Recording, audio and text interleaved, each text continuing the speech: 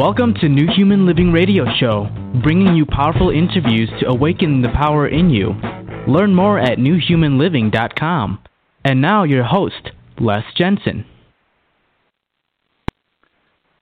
So where are we going to go? What are we going to do?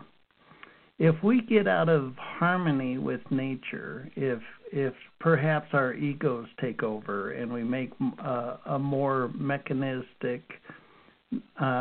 non-natural, concrete and still type of environment for us,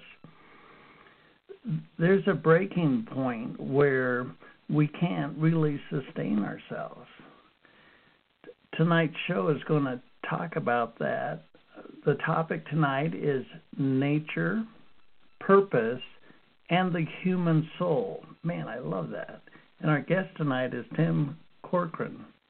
We're going to bring Tim on in just a minute, but our bodies have immense intelligence to them. We've had countless people on the show that talk about the wisdom of the body, the innate wisdom that our body has. And I'm not talking about the brain, I'm talking about our bodies. And nature does a fantastic job of showing co-creation. When you spend time in nature, and the more diverse the better, you see living organisms working in harmony with each other.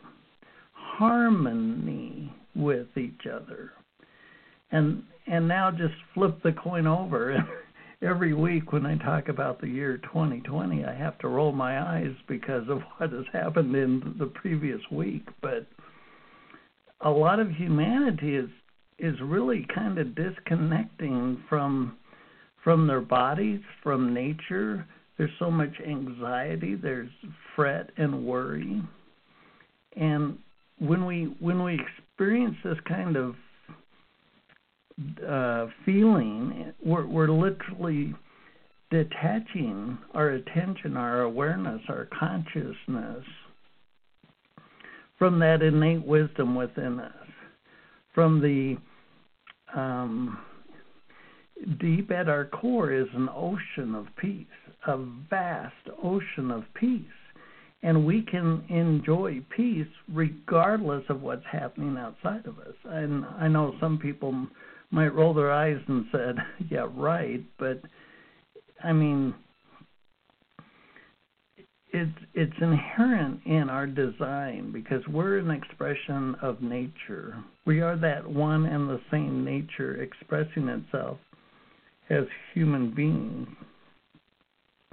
What I like about tonight's episode is we're going to look at nature, purpose, and the human soul. So I think we should get to it. Again, the topic tonight is nature, purpose, and the human soul. And our guest tonight is Tim Corcoran. Tim is the founder of Purpose Mountain, where he serves as a nature-based purpose guide, supporting people with a love for wild nature to discover their soul purpose. As well, Tim is a wilderness guide and leader of men's groups, Rites of Passage, and Vision Quest. He's happily married with 2 sons, and he lives in Sandpoint, Idaho. You can learn more about him at purposemountain.com. Please join me in welcoming Tim to the show. Welcome to the show, Tim. Thanks so much, Les. You know, I just the title of the show, Nature, Purpose, and the Human Soul. I mean, purpose kind of sticks out for me in that. How does our purpose in this human persona, if you will, how does that fold into nature? Absolutely. Well, that's a big question, and that's what I've really dedicated my life's work to. Maybe I can start with a little story. You know, as you mentioned, my background is as a wilderness guide. So I actually run two different organizations. I run Purpose Mountain, as you mentioned, where I help folks discover their soul-level purpose using a nature-based approach. I also founded and continue to direct a wilderness school up where I live here in Sandpoint, Idaho. And I do that along with my wife. And I've been running the wilderness school longer, right? I've been running the wilderness school the last 15 years. Purpose Mountain is a bit newer. I've been doing that the last 5 years. And the reason I say this, Les, is because what I've found through the years is that early on, as I began to help people connect with nature for nature's sake, right? And the way we do that is with the old earth-based skills. We do wilderness survival skills, and we do wild edible medicinal plants, animal tracking, all kinds of good stuff, right?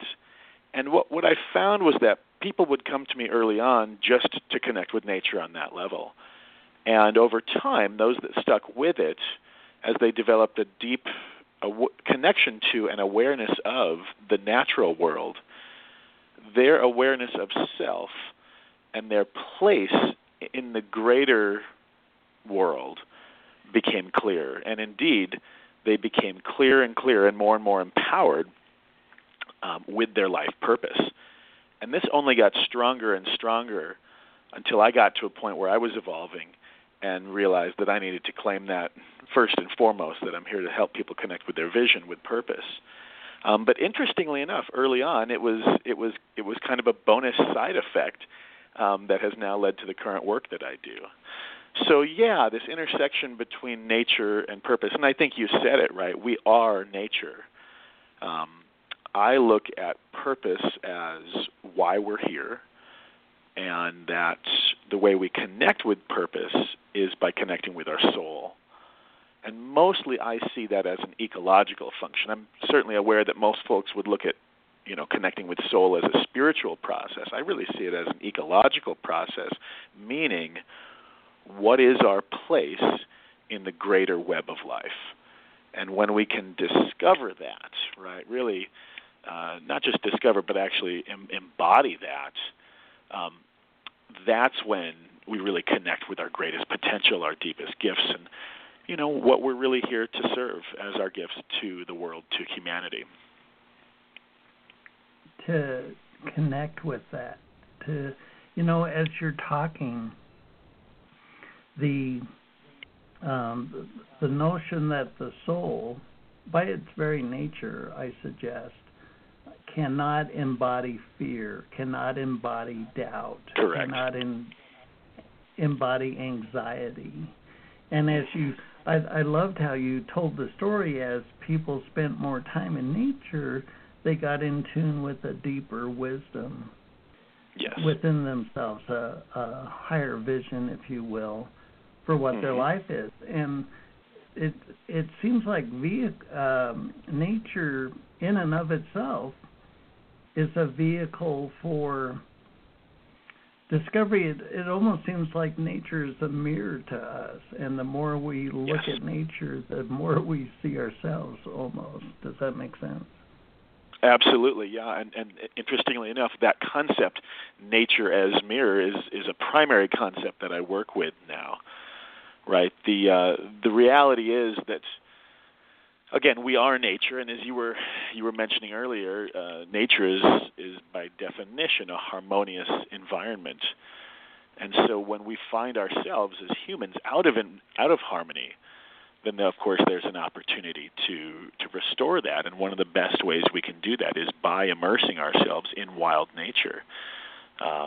Now, there's an energetic connection that happens as we immerse ourselves in the harmony of nature. That harmony transfers, but the way that transfers through our psyches, through our bodies, through our hearts, through our spirits, through our souls, is really fascinating. And what we begin to touch in on is the tremendous oneness that is life, right, and that certainly nature embodies. Now, there's all kinds of different examples of this. I was actually just doing a workshop recently down in Arizona, and down there are these agave plants, right? The agave, they're similar to yucca, And the ones down there in the bioregion I was in, kind of the Verde Valley, central Arizona, they lived about 35 or 40 years. And interestingly enough, they don't fruit or flower until the very end of their lives, right? So the leaves grow, and the plant is just the leaves and the roots for 95, maybe 97% of its life. And in the final year or so, maybe 6 months, it's that last springtime actually, a stalk grows, and the stalk grows tremendously fast. It grows something like 4 to 6 inches a night, and will continue growing until it reaches 10, 15, maybe 18 feet high. At the top of the stalk, the flowers emerge, and then as spring progresses, the flowers transform into fruits, and the fruits have their seeds. Now, at this workshop I was delivering, this became a deeply powerful metaphor for a lot of the participants, because a lot of the participants were feeling like, gosh, I haven't found my purpose yet, the full expression of it. I haven't shared my full gifts with the world yet. And these were folks that are really yearning for that, really yearning to be of service, but not quite there yet. And when we looked at the agave and spent time with it, and we realized, all of those years it spends, 30, 35, 40 years, just absorbing energy, growing that root, and only until the very end, not until the very end, does it, burst forth its stalk and its flowers and its fruit. Does it share its gifts, right? I mean, what if not the flowers and the fruit and the seeds are its gifts? I don't know what is. And that became tremendously moving for the participants as they realized it's okay, and this was one example, right? It's okay that I'm still receiving, that I'm still preparing for that moment. And not to suggest that we have to wait to the end of our lives to share our gifts, but there is a natural process of ripening, of developing, that can't be rushed. And it was so empowering for the participants. It brought us all to tears, frankly, as we realized here's the beauty, one small example, right, of the beauty of nature mirroring an inner process for us as humans.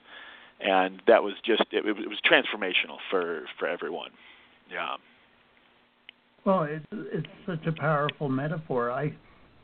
It seems like we've lost our connection with the wisdom of the elders, if you will. Yes. And yeah. Like for me, I've pondered the span of my life to understand where the value points, the arenas of insight. But like as a child, I remember I was like 7 or 8 years old. I'd get up in the morning, sure. I'd walk out the front door, and I wouldn't tell anybody where I'm going. That's right. I'd go to my friend's house, get in his brother's car, go 200 miles to visit somebody, and come back, and walk in the unlocked screen door at 9 o'clock at night, and Mom and Dad are like, "Hey, how you been?" And That's right. The point I'm getting at is a lot of times as elders, we've actually lived what a lot of people are yearning for now, a sense of safety, a sense of comfort. You know what I mean? Absolutely. And, I've spent a lot of a good portion of my adult years. I'm 46. I've spent a good portion of my adult years connecting. I've been really blessed to connect with indigenous Native American elders and communities. And listen, I mean, it's an important disclaimer. I am not Native American, and I don't speak for them. But I have dedicated a good portion of my life to learning as much as I can from them and respectfully, appropriately sharing that wisdom in culturally respectful ways with the modern world. And one of the pieces, of course, that our indigenous brothers and sisters embody as communities is reverence and honor for the elders in their communities, right? Unlike us, I mean, what's the norm, right? For us, we throw our elders away into a nursing home and kind of forget about them.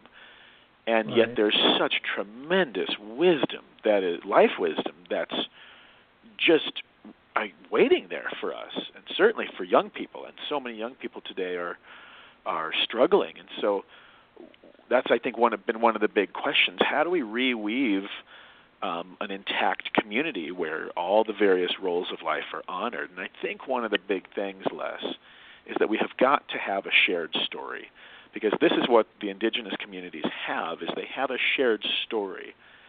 And what that shared story is their connection with nature, right? Like, for example, my sons, I have 2 boys, they're 11 and 14, based on how my wife and I have raised them, are passionate birders. They love birds. They love studying birds. They love sitting and watching birds. They've got all their songs figured out and their plumage and the names and habitats, and they're always going after these birds. Well, that's something my wife and I can share with them as, the next generation, and also my dad happens to be a birder. So here's this common point, that a thread, if you will, or a rope of connection, so to speak, that bonds us, that is a common point of connection. And, when we look at, of course, the modern experience, so many kids are so disconnected from nature, and as technology grows and becomes more and more prevalent, their worlds are so drastically different than even their parents' world, nonetheless their grandparents' world, that there is no shared story. And so I really feel like nature is one of the, in that way, I mean, that's, again, just one small example of how nature has the capacity to reweave a culture, a sustainable community, a sustainable culture, if you will. Indeed. When I look at the dynamics of, like, kids getting out of college now, especially in 2020, there's that narrative that says, okay, well, go to college, get educated, you'll come out of college, a company will hire you, you'll click off 20, 30, 40 years, you'll retire. And it's kind of a white picket fence fairy tale.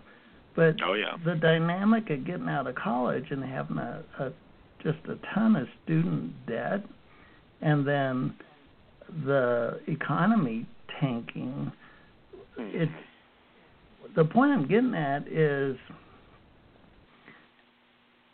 nature doesn't abandon itself as far as a pliable narrative. And in our ego minds, with this thing called an economy, with our ego minds, this thing called an academic structure. And I'm not pointing any fingers, but if we look at the wake of our choices, we've disconnected from a narrative that they can really stick a flag in and declare it their own.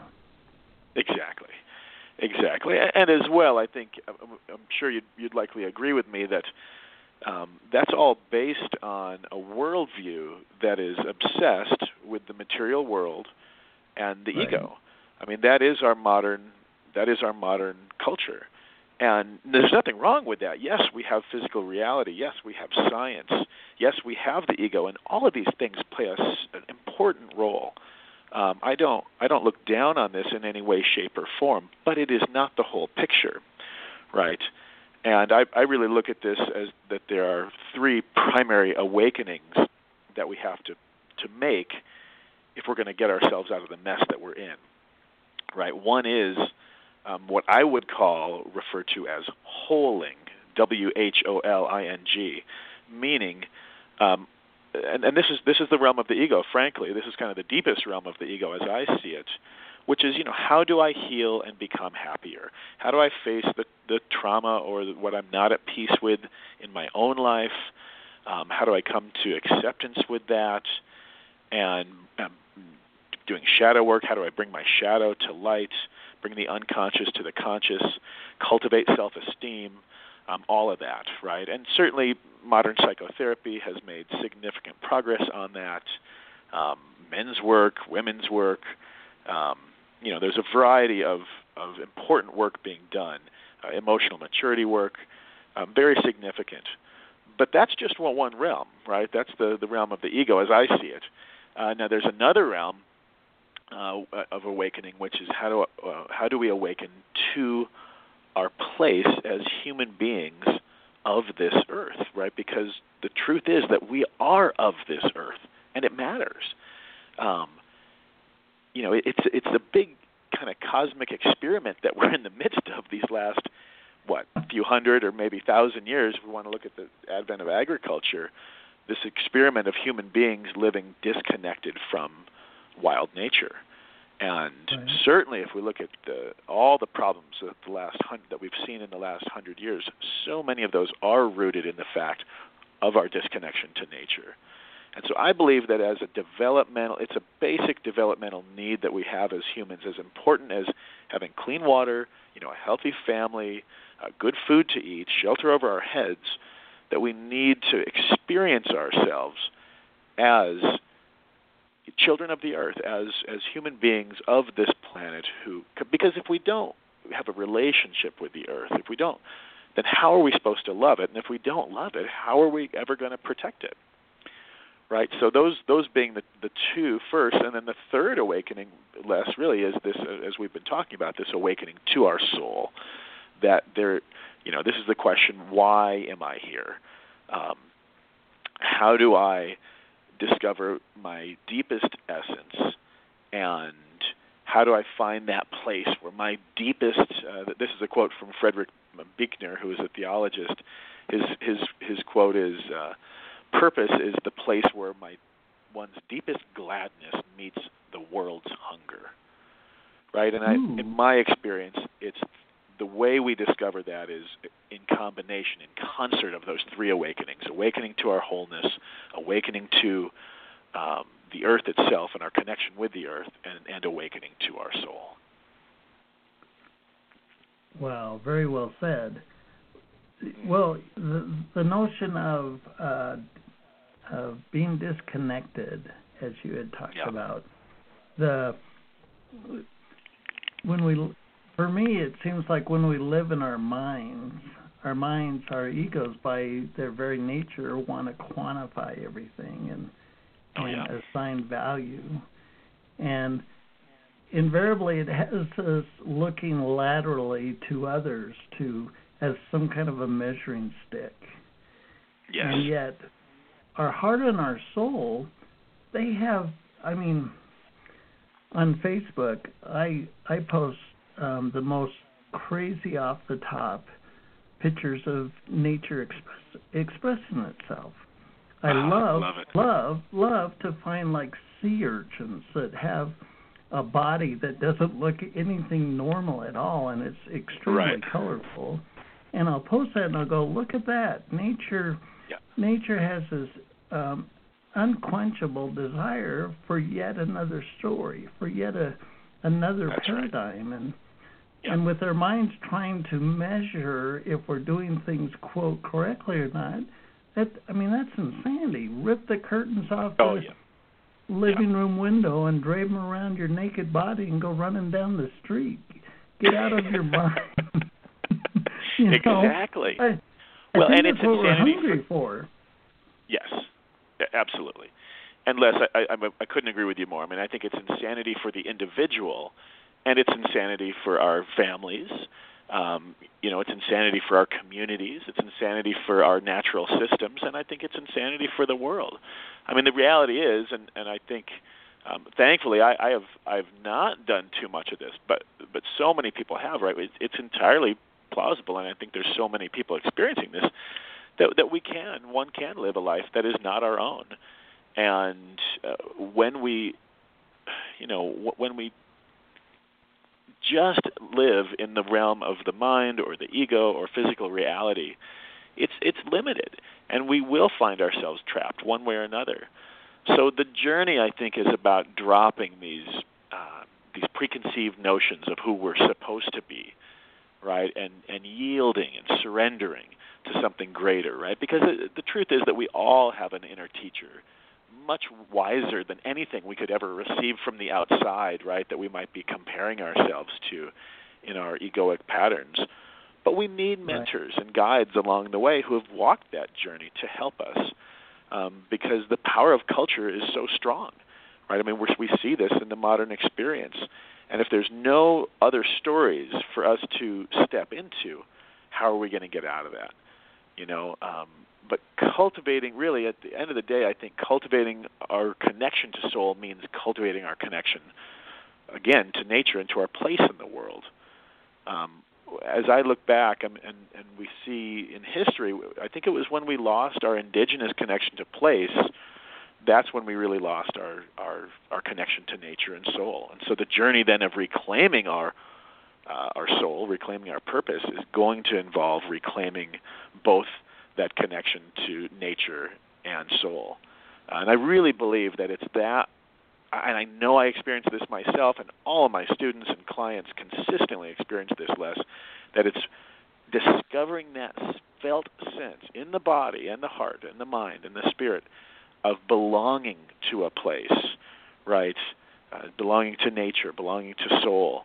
This is the real antidote to desire. I was just having that conversation with a friend yesterday, and there's another quote I'm fond of, that we can never get enough of what we truly don't need. And so then enter all the distractions of life and technology and all the addictions, both capital A and lowercase a, that, we fill this kind of endless void that is yearning for something. Well, what is that yearning? That's our yearning for our place, for our belonging, to feel a sense of community, to feel that that we have gifts and that we are sharing those with the world.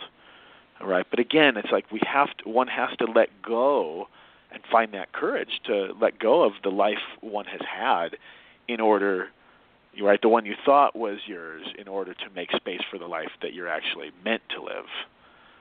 And so, yeah, at the end of the day, I mean, just like we could be displaced from our home and feel alienated, we can be displaced from nature, and we can be displaced from soul, and we feel that alienation. That's what creates that void.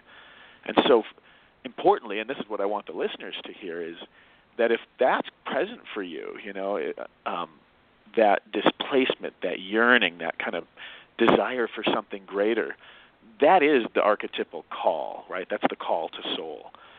This sense that there's something more to life,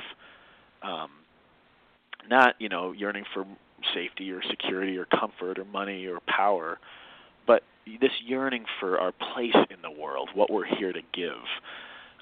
That's the calling to soul. And I think from my perspective, we all experience that on some level or another, but it's the few who heed the call. And my great hope is that through my work and your work here, that more and more people will listen to that call and really heed it. It can really be a tug of war if you're looking for safety in your life and you turn on the television and you see rioting and all these images of chaos and whatnot, and you want to have a sense of, you want to feel safe, a sense of safety, but on the flip side of that, since you've got great quotes, I like one by Peter Gabriel. It's only in uncertainty that we're naked and alive. And there's something that happens when we push ourselves. So you go out in nature and there's a stream with a log over it, and you think, I don't know if I can walk across that log without falling in. And it's really trivial if you fall in.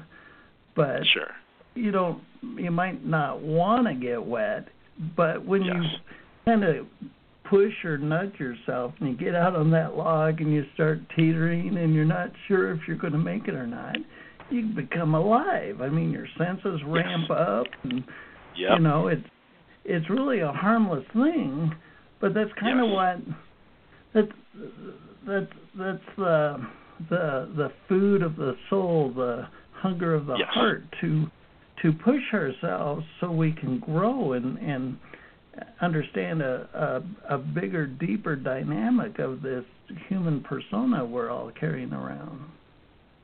Absolutely, Les. Absolutely, and I mean, that's really what you're speaking to, what that makes me think of is the universal presence of rites of passage and initiations, which of course is a huge part of what the work that I do. And I'm sure you must be familiar with Joseph Campbell and his work on the hero's journey. But nature does. Nature asks us to, become fully alive in big and small ways.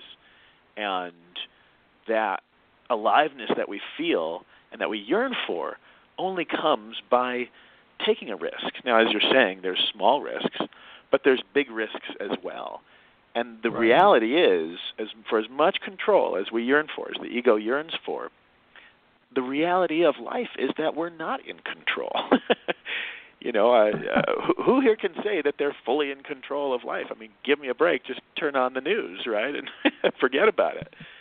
And so then we must got to ask the question, if the reality is that we're not in control, then what is it we're doing to prepare ourselves for the challenges in life that are bound to come? And if we're living a life of kind of artificial safety and security and comfort and control, or a perception of control, then what happens when those big challenges come? Because they do come for all of us. That's the nature of this life. Not as something to weigh us down or to infuse us with bad energy, but as opportunities to grow. And so and this is why I'm so committed to working with both adults and youth, is that I believe we need to give our kids and adults more opportunities, especially immersing in nature, to face challenges, right? And this is the essence of rites of passage work and initiations, like I was saying. It's through facing a challenge on a whole new level that that we can come up against and dig inside of us and dig in and find those internal resources that have been previously untapped to meet the challenge at hand and really prove to ourselves that we are more capable than we have previously believed. And in that sense, that self-esteem grows, the self-confidence grows, the knowledge that, yes, I can face a deep challenge is not just empty knowledge, but lived knowledge, wisdom, is really infused in the human heart. And from there, individuals can set forth on their path of purpose, right? So important to get honest with ourselves about the reality of challenges and that growth process and that feeling of aliveness that we all love and we all yearn for. Well, I like that you brought up rites of passage. Yeah. I think we kind of take this slow motion walk into the mundane, into the it's like our brains pick a tolerance of preference, and I do mean tolerance. And so with your experience working with rites of passage, it seems like when people have kind of surrendered or disconnected from the passionate life, from the passionate self, yes, and they've kind of made themselves, quote, adults, unquote, and they're as far as passion's concerned, a wet mop. When you see the rite of passage transform people, talk a little bit about how their lives change. Oh yeah, well absolutely. So I facilitate rites of passage for boys and men, of course, separately.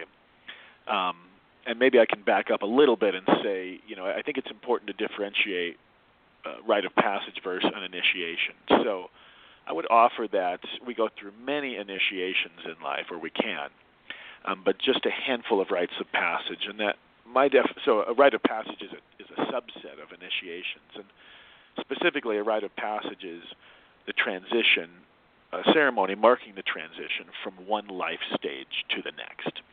Right, so we have a handful of rites of passage in our life: birth, adolescence, adulthood, maybe becoming a parent, becoming an elder, and then death.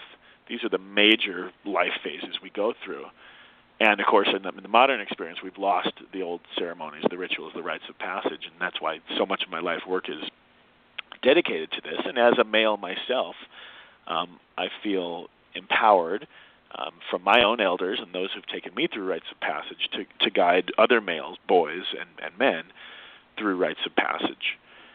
And like I was saying, the essence of it is to give a formidable challenge to the individual, the likes of which they've never experienced before, so that they can find those internal resources, draw upon them, meet the challenge at hand that's been carefully curated by a mentor, by a guide, and realize that greater potential that they have. And, so when let's take the younger one, so when I take boys through the adolescent rite of passage and, 13, 14, 15 years old, and they go through that experience in the wilderness, they come out the other side incredibly empowered from facing that challenge, incredibly full of self-esteem and self-confidence, something I didn't get when I was that age, mind you. I didn't get into this work until my early 20s. And beyond that, there's, I'm a huge proponent of emotional maturity, especially for males. So we have a whole component of the rite of passage that's about the inner journey of recognizing one's emotions, that, yes, as males, we have emotions. Of course we do, and they're okay. And we can be aware of them, we can accept them, we can express them in healthy ways. And my God, just that one issue alone, males not accepting and expressing their emotions in healthy ways, just that one issue alone, my God, look at the amount of destruction that has happened on this planet based on that. And so when the boys come through this and they become initiates and they complete the rite of passage, and we formally name them as young men, and the community recognizes that, it's deeply empowering, Les. And they naturally step into greater responsibility in the family, in the community.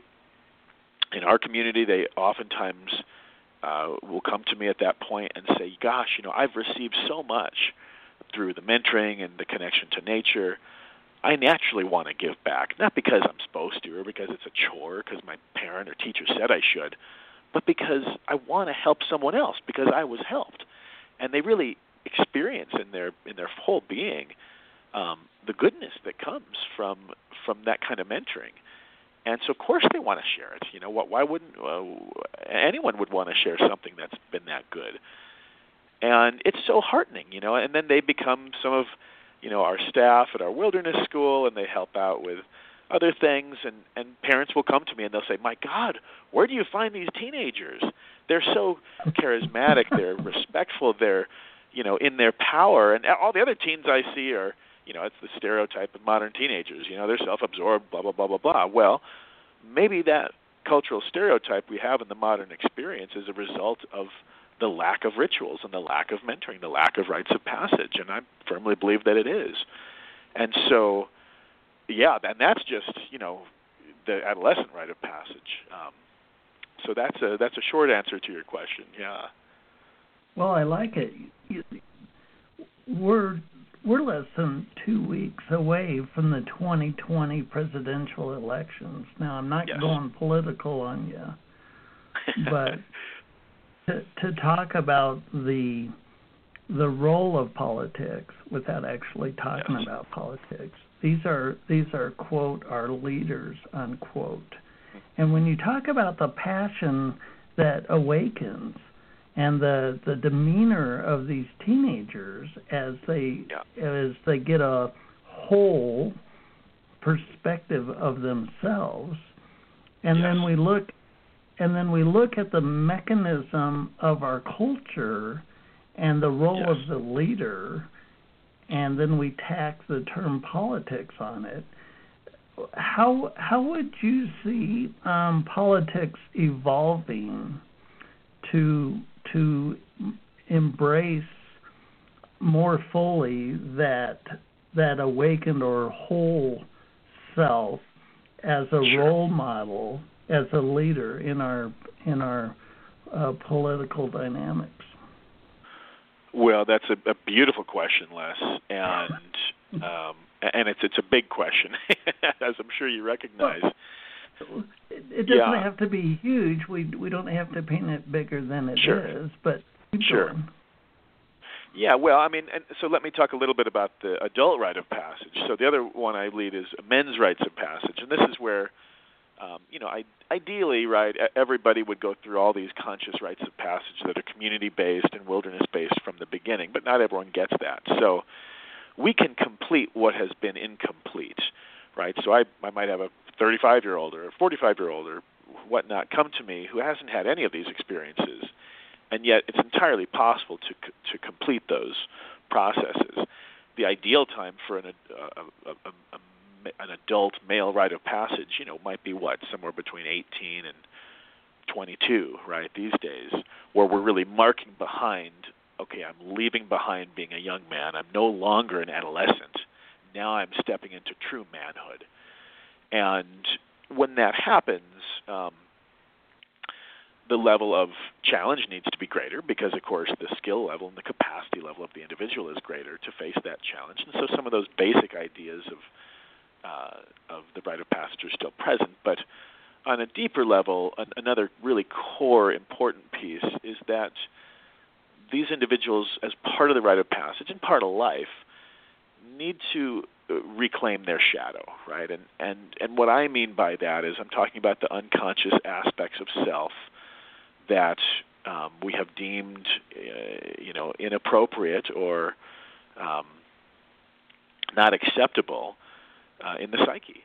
And I think when we look at modern politics, in large part, we have many individuals, many men, who have not been initiated, right? And so the vision I would hold is that the men who are in that leadership certainly have gone through rites of passage and have faced their darkness, they faced their light, they faced the pain of that, they've addressed their wounds, they've come to some level of healing on that, and they've touched their soul, right? They've made a connection with nature, and they stand for the natural world.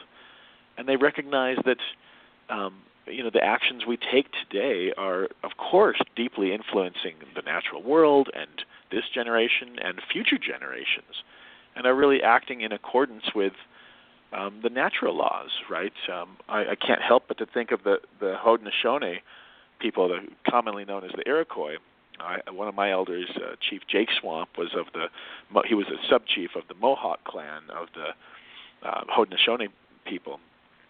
And interestingly, Les, he talked a lot about the roots of democracy and how the founding fathers of this country were actually mentored by the Haudenosaunee elders in forming what is now the United States governmental structure. They changed it some. But if you go back and you look at still how the Haudenosaunee functioned, interestingly, this is another conversation I was just having, it is the clan mothers, right, the adult and elder women of the tribe that select the male leaders, the chiefs. And so the women aren't the chiefs, but they select the chiefs. And one of the things they always look for is humility. And so they'll look for those men who would actually say, "Gosh, I'm not sure that this is really me." They're looking for that humility. Jake was one of those individuals, and that oftentimes it's having that level of humility that is so crucial to real success for the community, for the leadership of the community. And if we look at that word, humility, I'm a bit of a word nerd. I love etymology. Humility, same root structure as humus, which means the ground, the earth. So to be humble is to be of the earth. Those are a few thoughts on that big question. Yeah. Well, it's we have to ask the big questions if we're going to solve the big problems. That's right. Absolutely. The populace has to change as well. You can't fix the nation by putting a magnificent warrior in office. because the effect of putting a magnificent persona in office will be that the constituents, the citizens, change. Yes. Because how are we going to solve the rank and file, if you will, the boots on the ground problems of humanity if we don't bring the citizens themselves along in the transformation? Absolutely. And that's what you're doing with your. I love the work that you're doing. Now, we've talked a lot about men. Is there women's components to the services you offer? Absolutely, yeah, Les. I do work with men and women. Rites of passage work are just a subset of what I do. So when it comes to those formal rites of passage, I do just stick to males. But my wife, Janine, actually works with females on both those, the girls and the women's rites of passage. But a large portion of what I do is outside the realm of rites of passage. And so absolutely, my work at Purpose Mountain, helping people discover their purpose, I love working with women. And frankly, oftentimes they're a little bit easier to work with because they don't have quite so much attachment to the ego. Not always the case, and that's definitely a generalization. But I have found that to be the case. They do tend to be more easily connected to their intuition and to their soul. Again, not always the case, and there's lots of exceptions. But if I had to, name a pattern that's present, I do think that's the case. So absolutely love working with women. Yeah. Well, it's to me. I mean, I just passed 60 years old, and I look at the masculine dynamic, and in a large sense, certainly not everyone, but men have disconnected from their bodies. They've disconnected from their emotions.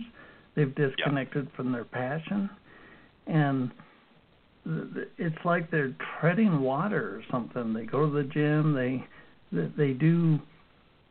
It seems like they choose things that society will give them points for, so to speak. Right. And there's no brazen breaking out of the stereotype or breaking out of the mold, it seems.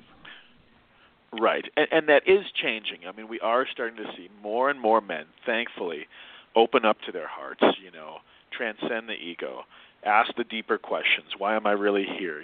Connect with their soul. And I think a big part, there's another quote I like. This is from Michael Beckworth, you might be familiar with.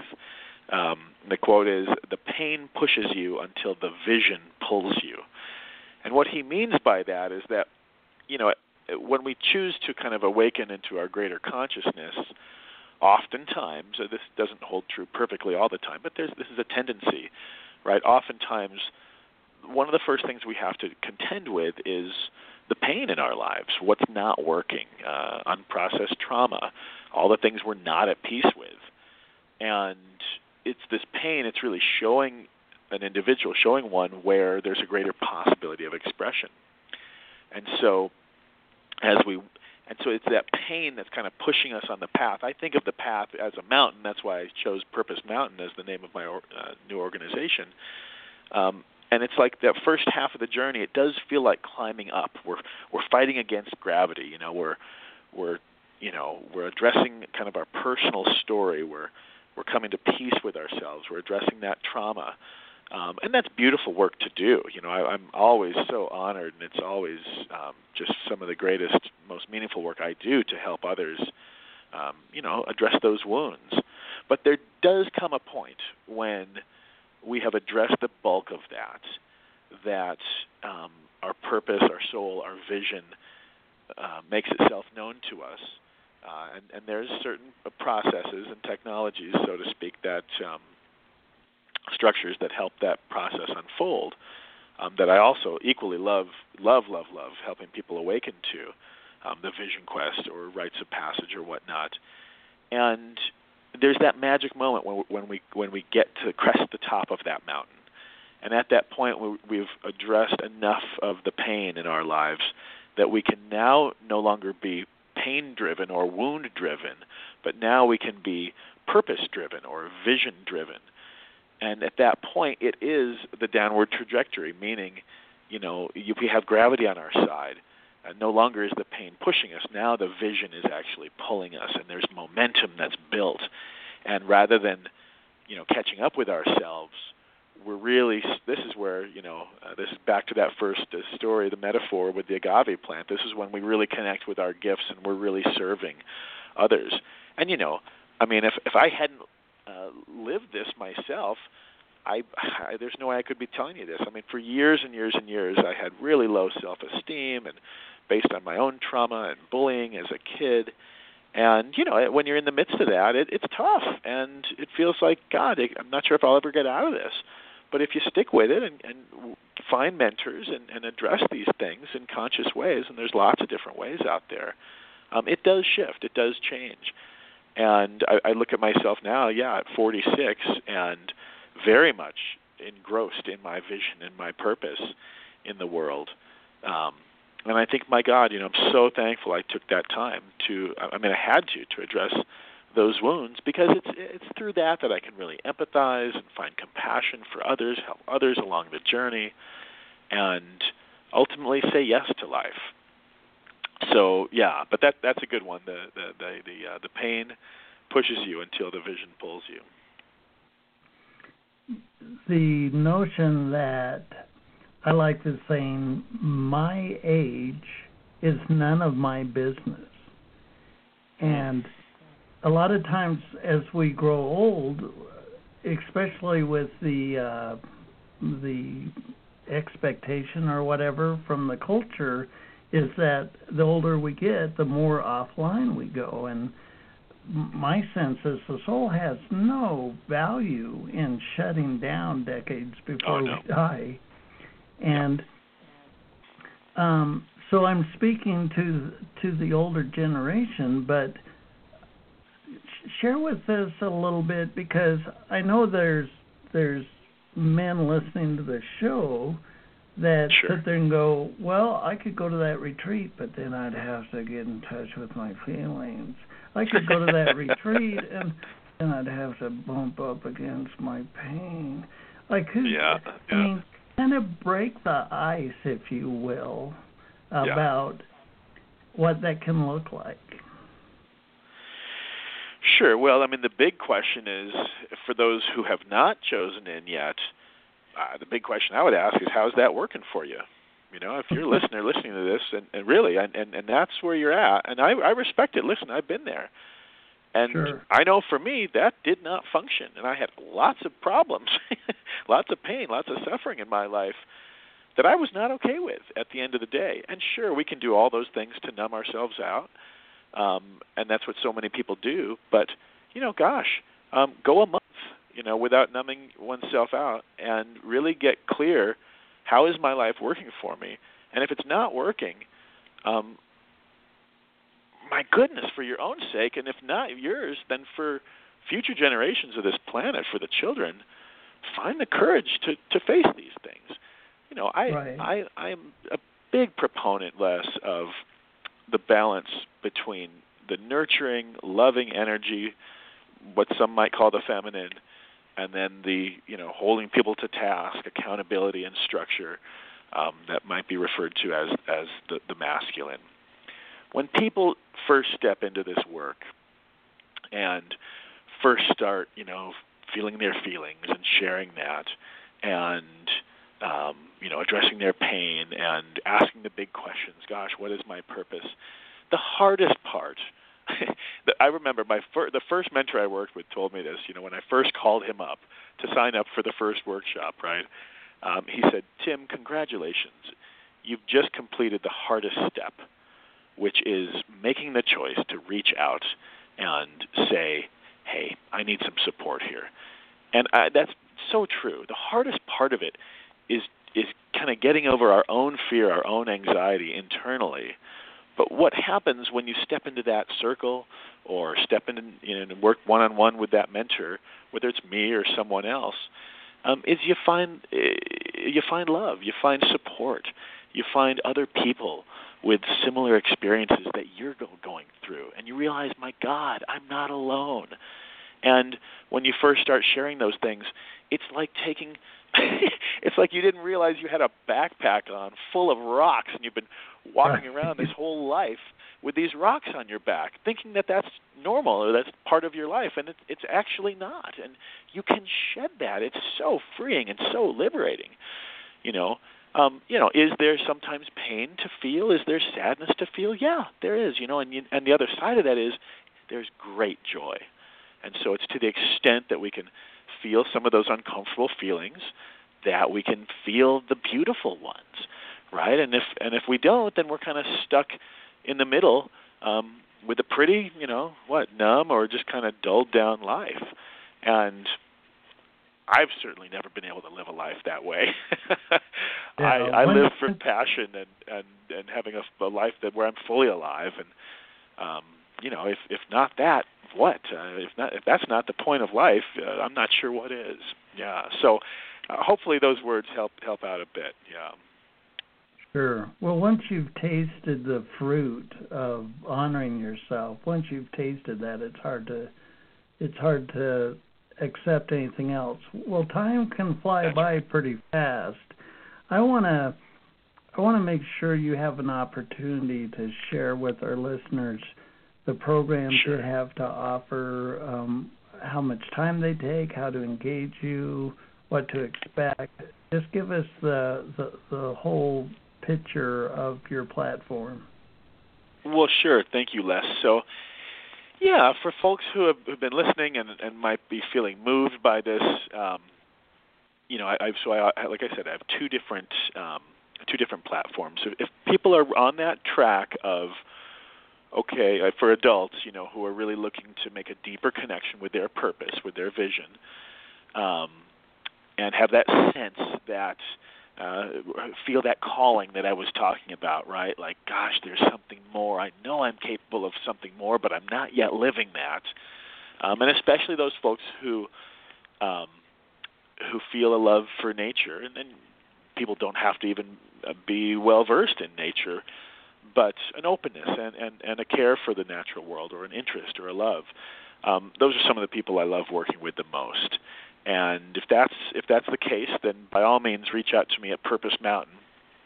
That's just www.purposemountain.com, and I've got some free resources on there. I've created a whole workbook that's like just kind of a dip your toes in to read more about some personal stories and philosophy, and then there's some great exercises in there as well. I do offer one-on-one mentoring, one-on-one coaching. And I have, a variety of offerings there, but people can get involved that way if they're interested one-on-one. And I also do group processes.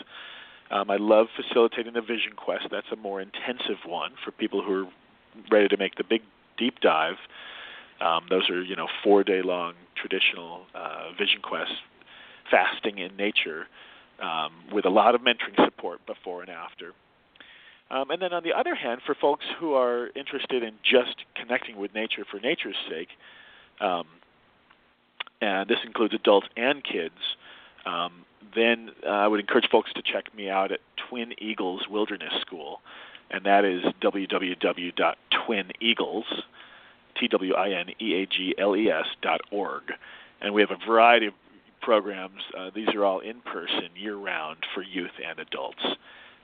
So all those details are available on the web. But and rites of passage for boys or girls, check out Twin Eagles. Rites of passage for men, check me out at Purpose Mountain. Yeah. Well, beautiful. Tim, our time is pretty much up. I want to thank you for being our guest tonight. I have very much enjoyed this conversation. Well, it's been just great, and you're so welcome, and thank you. I really appreciate this opportunity, and really enjoyed this talk with you, Les. We've been talking with Tim Corcoran, and the topic tonight has been nature, purpose, and the human soul. We're really hardwired for what we desire. The passionate life, the meaningful life, the purposeful life. is inherent with, and we layer dogma on top of that. But you can't break your soul. I mean, sure, you can go through really tough stuff, and it can seem like you feel broken, like you feel disconnected, like your soul isn't present, perhaps. But in truth, at the core of your being is infallible. In other words, no matter what you've done in the past, you can reconstitute yourself. You can come back from anything that has happened. I mean, the history of this planet has countless stories of survival and overcoming struggle that would blow the mind. So don't look at your past and say, well, I don't know if I could do that. I don't know if, I've got some serious problems here. The problems you have are never bigger than the core of who you are. So just know that there's always a way. There's always a way for you to reconstitute yourself and to have that feeling of wholeness, of wellness, of happiness, of joy. It's an inherent part of our human persona. And you've shown up for yourself. You've listened to this episode. I applaud you, the listener, for showing up for yourself. For me, it's a passion of mine to bring you episodes like this. The most powerful substance in our human story is the flipping humans. That's you, that's me.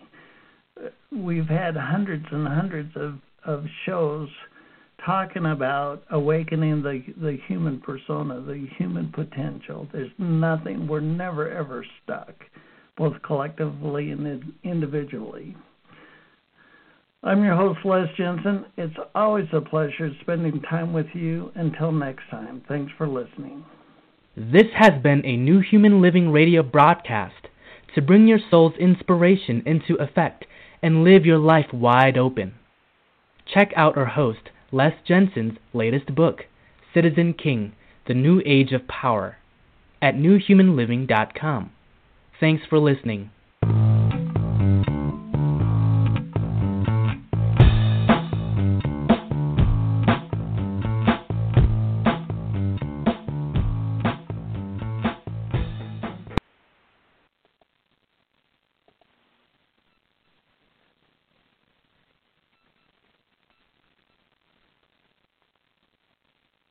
With the Lucky Land Slots, you can get lucky just about anywhere. This is your captain speaking. We've got clear runway and the weather's fine, but we're just going to circle up here a while and get lucky. No, nothing like that. It's just these cash prizes add up quick. So I suggest you sit back, keep your tray table upright, and start getting lucky. Play for free at LuckyLandSlots.com. Are you feeling lucky? No purchase necessary. Void where prohibited by law. 18+ terms and conditions apply. See website for details.